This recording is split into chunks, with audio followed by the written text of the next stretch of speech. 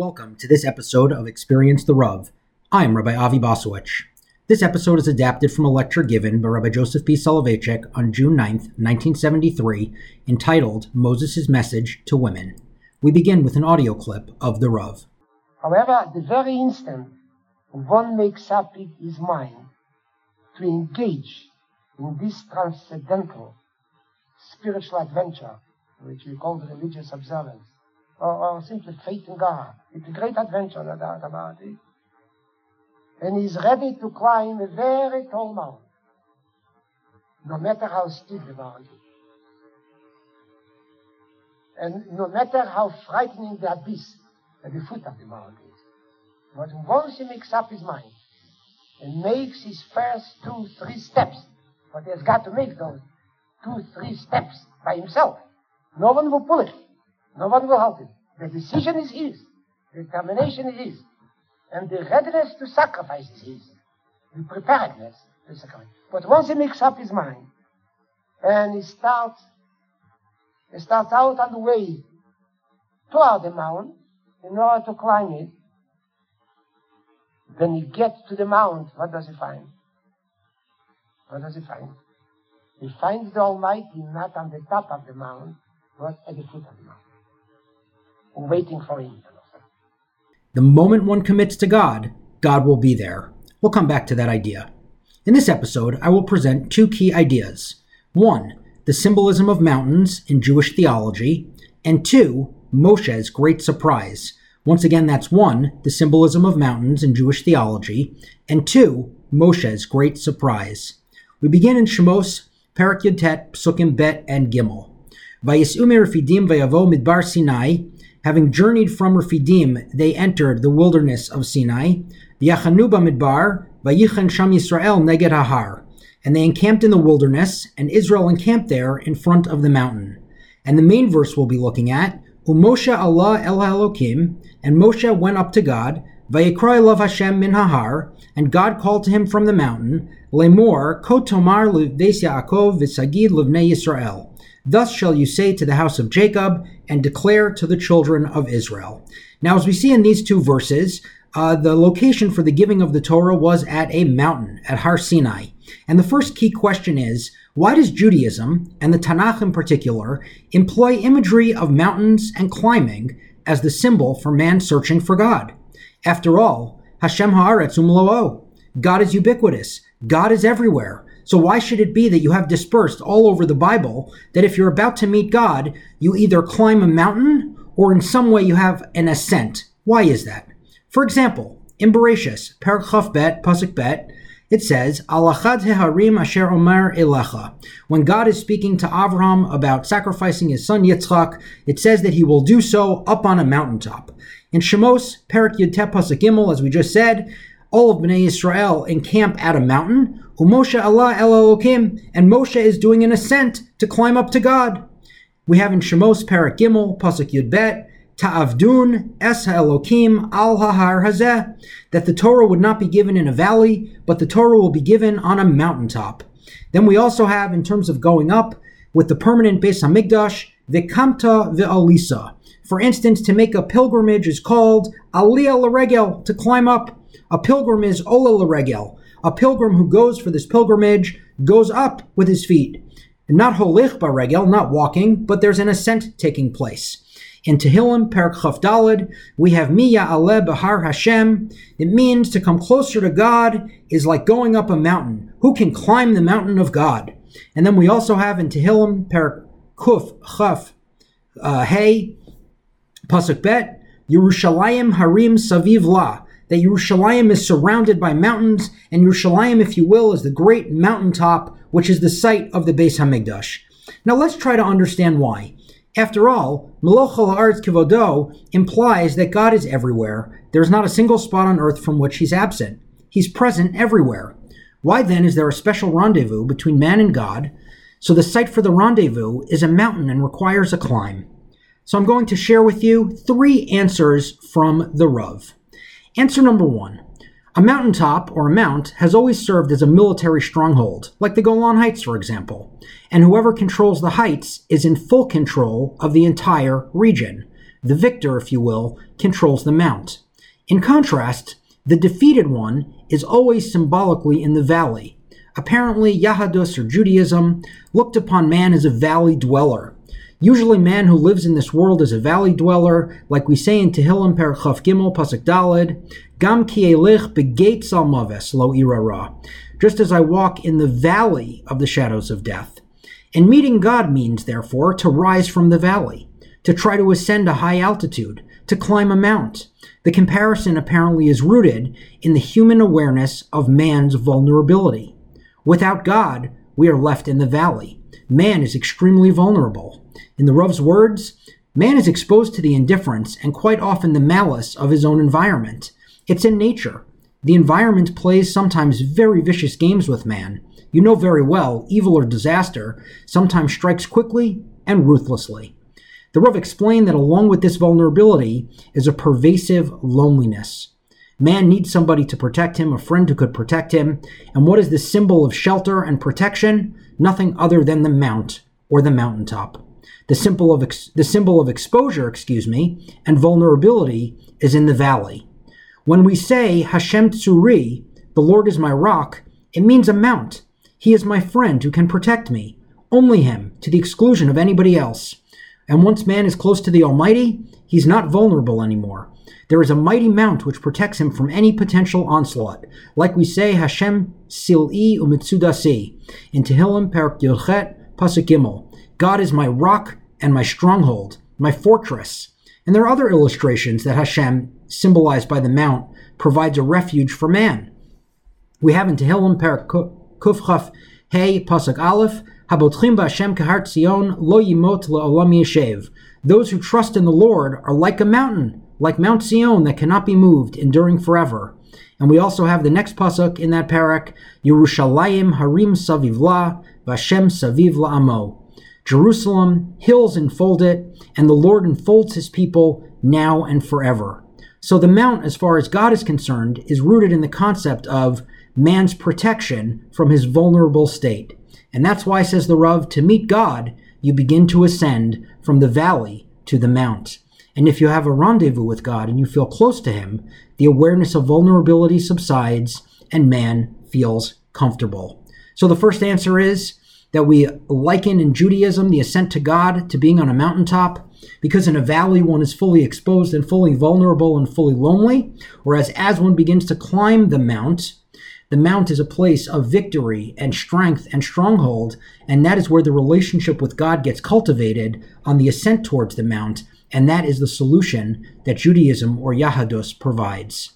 Second answer, unlike the valley, the mount towers over an area providing a panoramic view. The person who lives in the valley sees only a small area, sees only the details, sees only the trees but not the forest. Now it's true, says the Rav, that Yahadus is very much interested in details. We pay attention to trivia. What does the Shulchan Aruch consist of? Of details. And here the Rav said, and I quote, however, Judaism is not only a doctrine of details. Judaism is interested in a worldview of man's relationship to the environment, man's relationship to himself, man's relationship to God, and man's relationship to the world. Yahadus is not only detail conscious, but also totality minded. It's a hashkafas olam, a world formula. And a valley dweller cannot have a total view of the landscape, cannot enjoy the scenery, cannot enjoy the landscape the way the mountain climber does. And that's why to meet God, in the second answer, is to have a total view of the scenery, of the landscape, and of the philosophy. For example, take Shabbos. Of course, when you say Shabbos, you have to deal with a myriad of details of Shabbos, the Lamites Malachos. But after we observe all the details, we begin to think about and wonder, what does Shabbos symbolize? What's the philosophy of Shabbos? What does it mean to man? What kind of a message does Shabbat deliver to man? You don't remain in the valley. You climb up to the top of the mount, so we see not only a single tree, but the entire forest. And that is the second answer, that it's a mountaintop where you get a full panoramic view and can enjoy the totality of everything within range, whereas a valley dweller can only see a narrow, limited, and obstructed view of the details without a full understanding of the whole. And answer number 3, why in Yahadus, why in Judaism and Jewish theology, the mount or the mountaintop or an ascent is always likened to God, is because as you climb a mountain, The way to God is not paved. It's not a straight road. It's a winding one. Man has to climb to God. The journey is fraught with danger. One must be cautious in trying to ascend to the mount of the Lord. Like you see in Tehillim Perek Chaf Daled Pasuk Gimel, when the psalmist says, Mi ya'aleh bahar Hashem, who can ascend to the mountain of God? Well, if it were easy, he wouldn't have to ask the question. And the psalmist asks for qualifications, whether man is qualified. Mi ya'aleh. And then he enumerates with a list of a number of qualifications. Why is it so difficult to come close to God? One must be ready to sacrifice and to undergo hardships, and this ability to give up and to take defeat is indispensable. Otherwise, there's no religious gesture. So the third answer is, in a flat valley, everything is straight, everything is expected, each step connotes direction onto the next step, but that is not the case when climbing a mount or a mountaintop. That is not a straight road, it's a winding one. And metaphorically, that teaches us about Judaism and an ascent to God, which will be a difficult journey for one to take. Switching gears now, the Rav has an insight on the following verse in Shemos Perek Yud Tet Pasuk Gimel. The beginning of the pasuk reads, Moshe Allah el ha'elokim, vayikra elav Hashem min hahar. And Moshe began to ascend towards God, and God called to him from within the mountain. The Rav points out two unusual features of this pasuk. Number one, Moshe climbed El HaElokim, he climbed towards God, rather than saying Moshe Allah El Hahar, to climb up the mountain. And number two, Vayikra elav Hashem min hahar, that God called to him from within the mountain. It should say Me Rosh Hahar, or Me Al Hahar. It should say from above or on top of the mountain. That's what we would expect. So number one, the Torah does not say Moshe Allah El Hahar, because when Moshe started out his climb towards HaKadosh Baruch Hu at Har Sinai, he was ready to climb even higher, above and beyond the mount, into what shall I say, into infinity, in order to find God. All he had to do, actually, was to reach the decision and be ready. But in our imagination, God was on top of the mount, or even beyond the mount. No, that's what happened. And second, when it says, Vayikra elav Hashem min hahar, it does not say Me Al Hahar or Me Rosh Hahar, because the moment that Moshe Rabbeinu was ready to climb the cliff and climb the mountain, he heard God calling him from within the mountain. As we heard from the Rav in the opening audio clip, and I'll read it again, and I quote, the very instant one makes up his mind to engage in this transcendental spiritual adventure, which you call the religious observance or simply faith in God, it's a great adventure, no doubt about it. And he's ready to climb a very tall mount, no matter how steep the mount, and no matter how frightening the abyss at the foot of the mount is. But once he makes up his mind and makes his first 2-3 steps, he has got to make those 2-3 steps by himself. No one will pull him, no one will help him. The decision is his, determination is his, and the readiness to sacrifice is his, the preparedness to sacrifice. But once he makes up his mind and he starts out on the way toward the mount in order to climb it, then, when he gets to the mount, what does he find? He finds the Almighty, not at the top of the mount, but at the foot of the mount, waiting for him, you understand. Once he was ready, he found God right near him. God met him at the foot of the mount. So in the Rav's explanation, it was the moment that Moshe Rabbeinu had the conviction to go up Har Sinai, when he expected HaKadosh Baruch Hu to be waiting for him at the top of the mountain. Once he was ready to climb, HaKadosh Baruch Hu called out to him from right next to him at the foot of the mountain. The Rav continues by drawing an insight from another part of the verse, namely, Vayikra elav Hashem. Now what should it have said? It should have said, Moshe Allah el Elokim, Vayomer elav Hashem min hahar, that Hashem said to him. Why should it say the term Vayikra? Vayikra usually, within the Torah, connotes a level of surprise. It connotes whenever God announces his presence to an unsuspecting prophet, that he does not suspect that God would be right there. Right, the Chumash tells us about God calling to Moses from the burning bush, so there the word Vayikra is used because Moshe did not suspect the presence of God. So what was the element of surprise here? And once again, it's because Moshe believed that he would have to climb the mount up to the top of the mountain. And Hashem is telling Moshe, and I quote, Moshe, you don't have to climb too far. All I wanted is the decision on your part. I was wondering whether you were ready for sacrifice.